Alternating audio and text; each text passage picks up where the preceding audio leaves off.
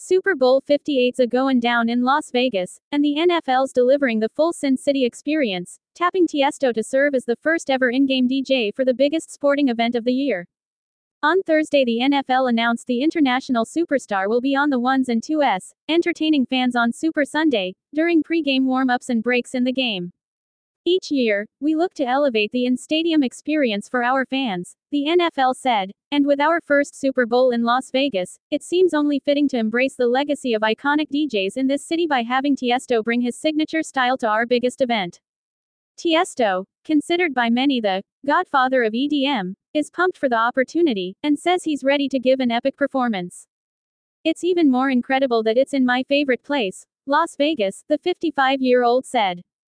Of course, Vegas is known for its amazing, over-the-top parties starring some of the biggest musical acts in the world, and now fans lucky enough to be at Allegiant Stadium on February 11th get to see Tiësto. Thank you to the NFL for having me, Tiësto said. I cannot wait to party with you all at the big game. Tiësto, who has generated over 11 billion streams worldwide and sold more than 36 million albums, will be the fifth DJ to play during Super Bowl warm-ups, but the first to spin in-game. Get ready to party, Vegas. We give you the best of football news. Subscribe to this channel now.